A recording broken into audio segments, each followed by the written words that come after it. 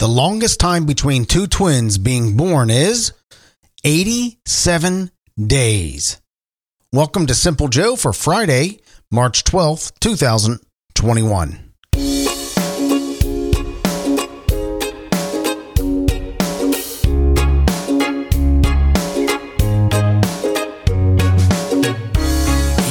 My God, 87 days. She had to wait 87 days. Unbelievable. Hi, I'm Joe. Welcome to the show. This is the show where you'll hear me practice podcasting.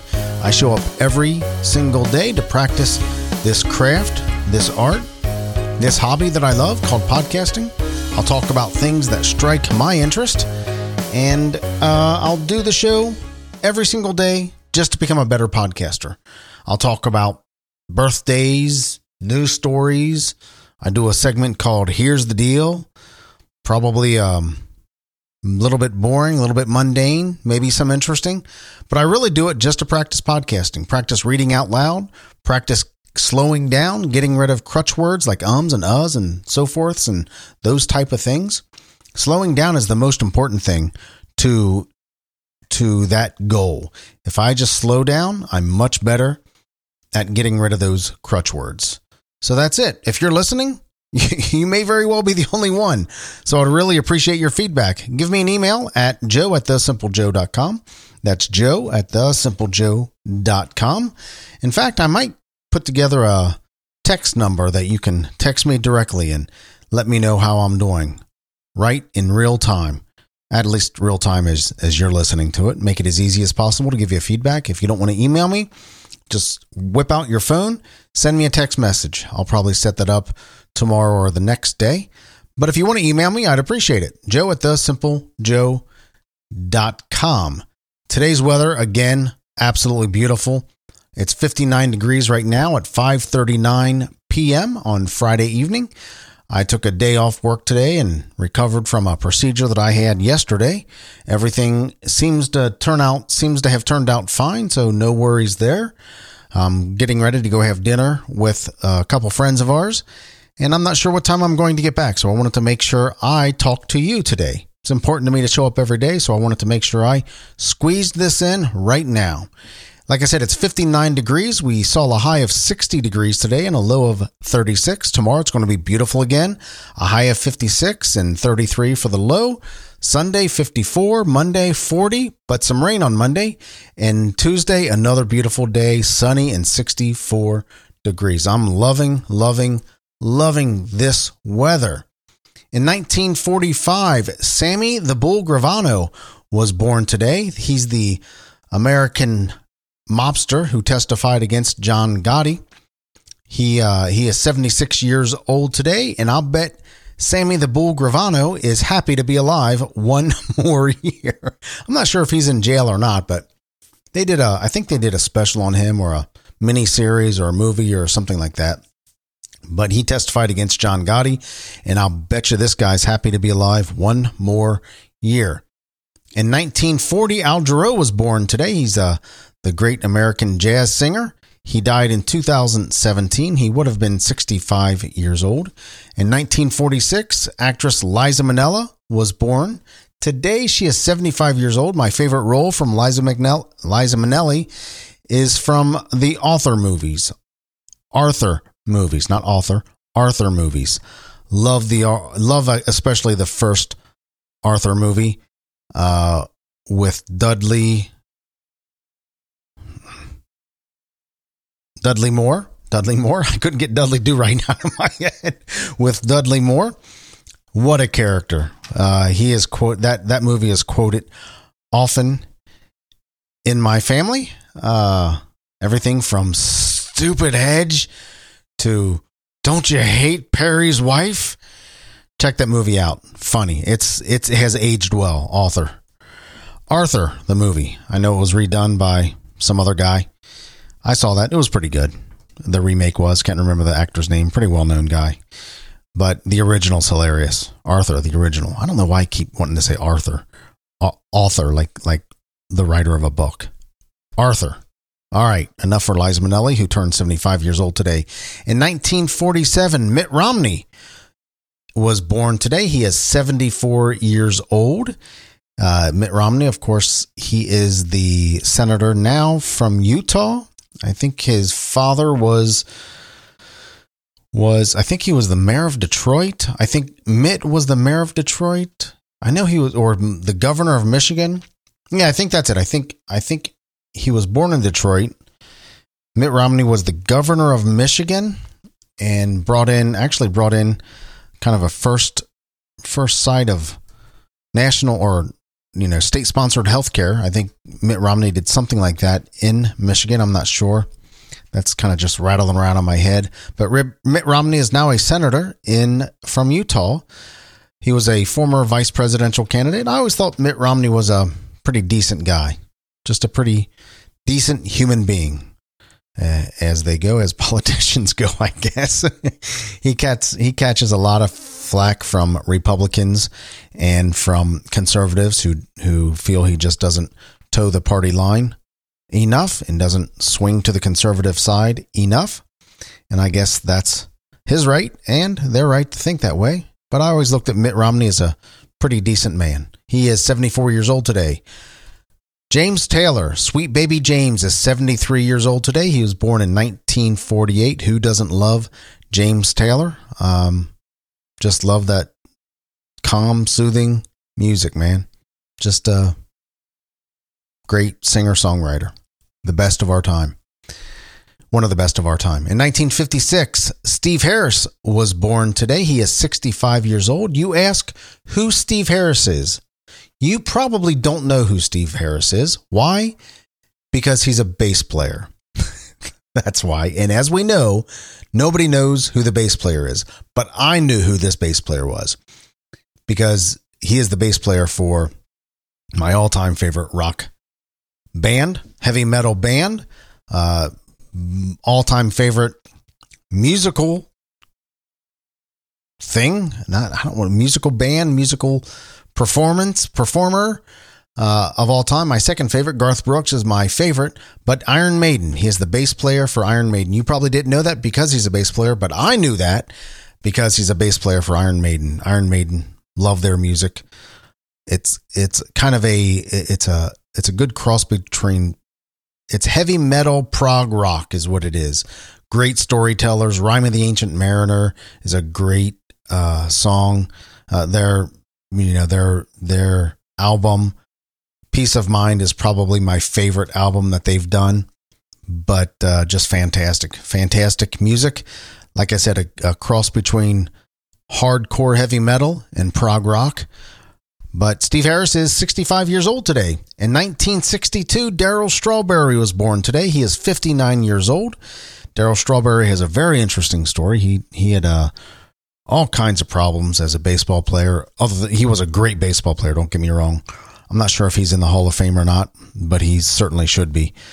A great baseball player, but he had all kinds of personal problems, from drugs to infidelity, and I think he had some problems with the law and so forth. But he turned his life around. He is now a rock-solid born-again Christian who, in fact, is a minister. I interviewed Darryl Strawberry and his wife, Tracy, on my other podcast, On Faith's Edge. It was a fantastic conversation.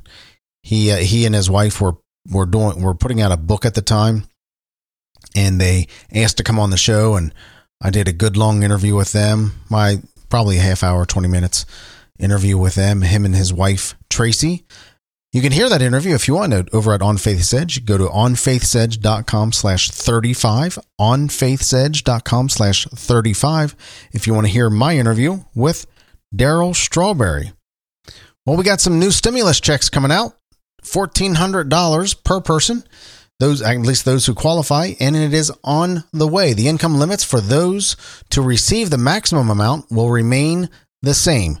Individuals who earn up to $75,000 in adjusted gross income, and married couples who file jointly with up to $150,000 a year income will get the full $1,400 per person.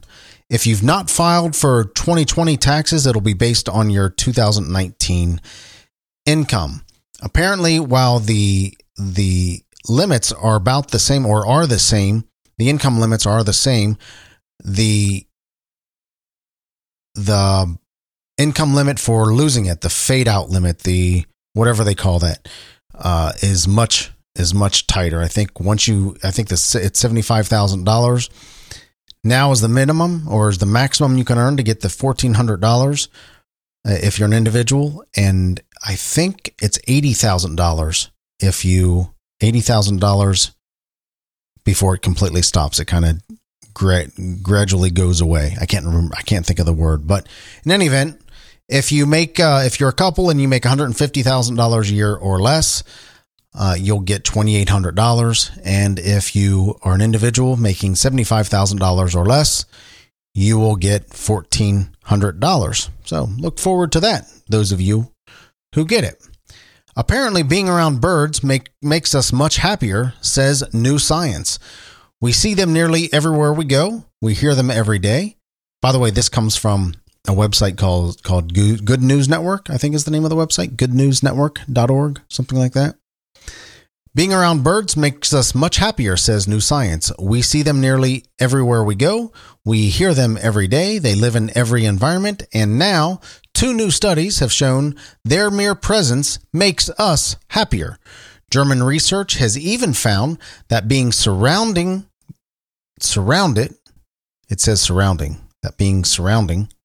that's a typo on their part. German research has even found that being surrounded by a wide variety of birds can offer increasing life satisfaction equivalent to $150 per week of added income. $150 per week of added income. The German Center for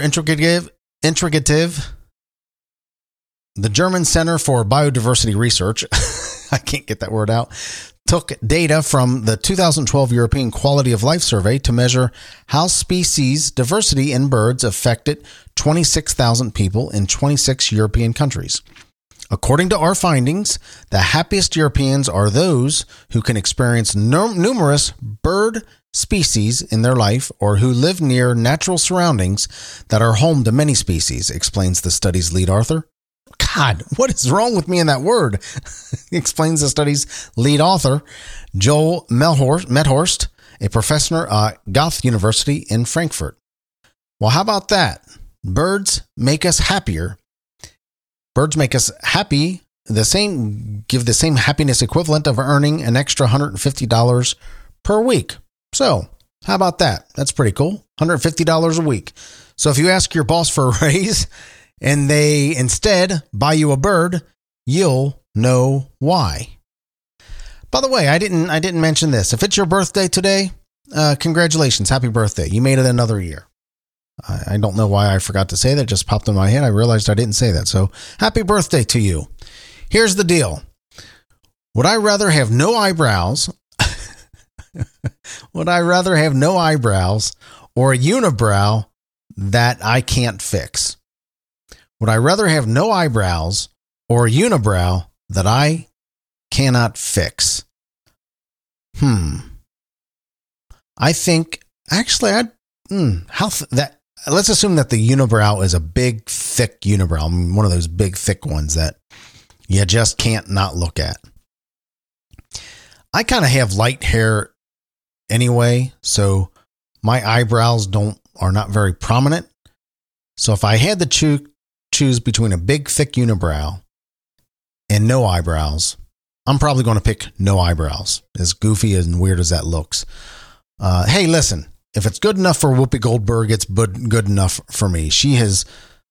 I don't think she has eyebrows at all. I don't think she's ever had eyebrows. I think she's ever since she hit the national scene or celebrity scene, I don't think she's ever had eyebrows, Whoopi Goldberg. So if it's good enough for Whoopi Goldberg, no eyebrows, it's good enough for me. I wonder what other famous people don't have eyebrows. That would be fun to look up. How many other famous people don't have eyebrows? Top 10 self-help books of all time, rated by copies sold. Yesterday, I went through 10 through 6 to remind you of those. Today, I'll remind you of those in a second. Today, I will go through 5 through 1. If you listened yesterday, I mentioned number 1, and I didn't even know it was number 1. I try to keep this from myself so I don't know what's coming up. But I mentioned number 1 yesterday. So look at number 10. Number 10, The Power of Positive Thinking, over 20 million copies sold. Number 9, The Secret, over 20 million copies sold. Number 8, The Celestine Prophecy, over $23 million copies sold. Number 7, Who Moved My Cheese, over 23 million copies sold.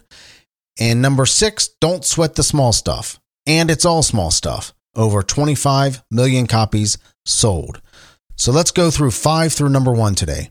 Number 5, The 7 Habits of Highly Effective People, over 25 million copies sold. Among one of the most popular self-improvement books, Stephen R. Covey's book highlights essential practices for those seeking to be better. And there's my phone going off. I'm just going to ignore that call. Could probably hear that in the background. Note to self, as I'm preparing for recording this podcast, if you want to get better, Joe, turn your phone off. How about that? Turn your phone off. Part of practicing podcasting, right? So I'll start this one over. Number 5, The 7 Habits of Highly Effective People, over 25 million copies sold. Among one of the most popular self-improvement books, Stephen R. Covey's book highlights essential practices for those seeking to be better and live life effectively. In order to change one's situation, one must change his or her perspectives. The book describes specific habits that facilitate such shifts and enable greater personal effectiveness. I read this book years and years ago. It is one of those great books that you have to read as part of your reading repertoire. If you've not read The 7 Habits of Highly Effective People by Stephen Covey, go get the book and read it sometime this year. It's a meaty book. It's not light reading. It's a meaty book that will challenge you to change and to think about the way you are living life, both personally and in business. I'm going to try to do this off the top of my head. I think one of the most important things that I remember from the book are the activity quadrants. Imagine a box separated into 4 quadrants. Quadrant number 1 would be box number 1. Go over to your right. Quadrant number 2 would be box number 2. Bottom left-hand corner, number 3. Bottom right-hand corner, number 4. So box number 1 would be those activities that are important and urgent. You have to do these activities. They're important to do and they're urgent to do. They're important to your business growth. They're important to your life growth. They're important to what is happening in your life, and they're urgent. It's something that has to be done right now. Those are things that are unavoidable, important and urgent. That's quadrant number 1. Quadrant number 2 is important, but not urgent. Important, but not urgent. These are things that are important to the growth, your own personal growth, your business growth, the goals that you've set to move forward in life. These are activities that are important, but they're not pressing on you. They're not urgent. They're not sticking you in the side. They're not nagging at you, but they're important to do. And quadrant number 3 would be, let's see, important and urgent. Important, not urgent, would be urgent, would be unimportant, but urgent. Yeah, unimportant, but urgent. That's quadrant number 3, unimportant and urgent.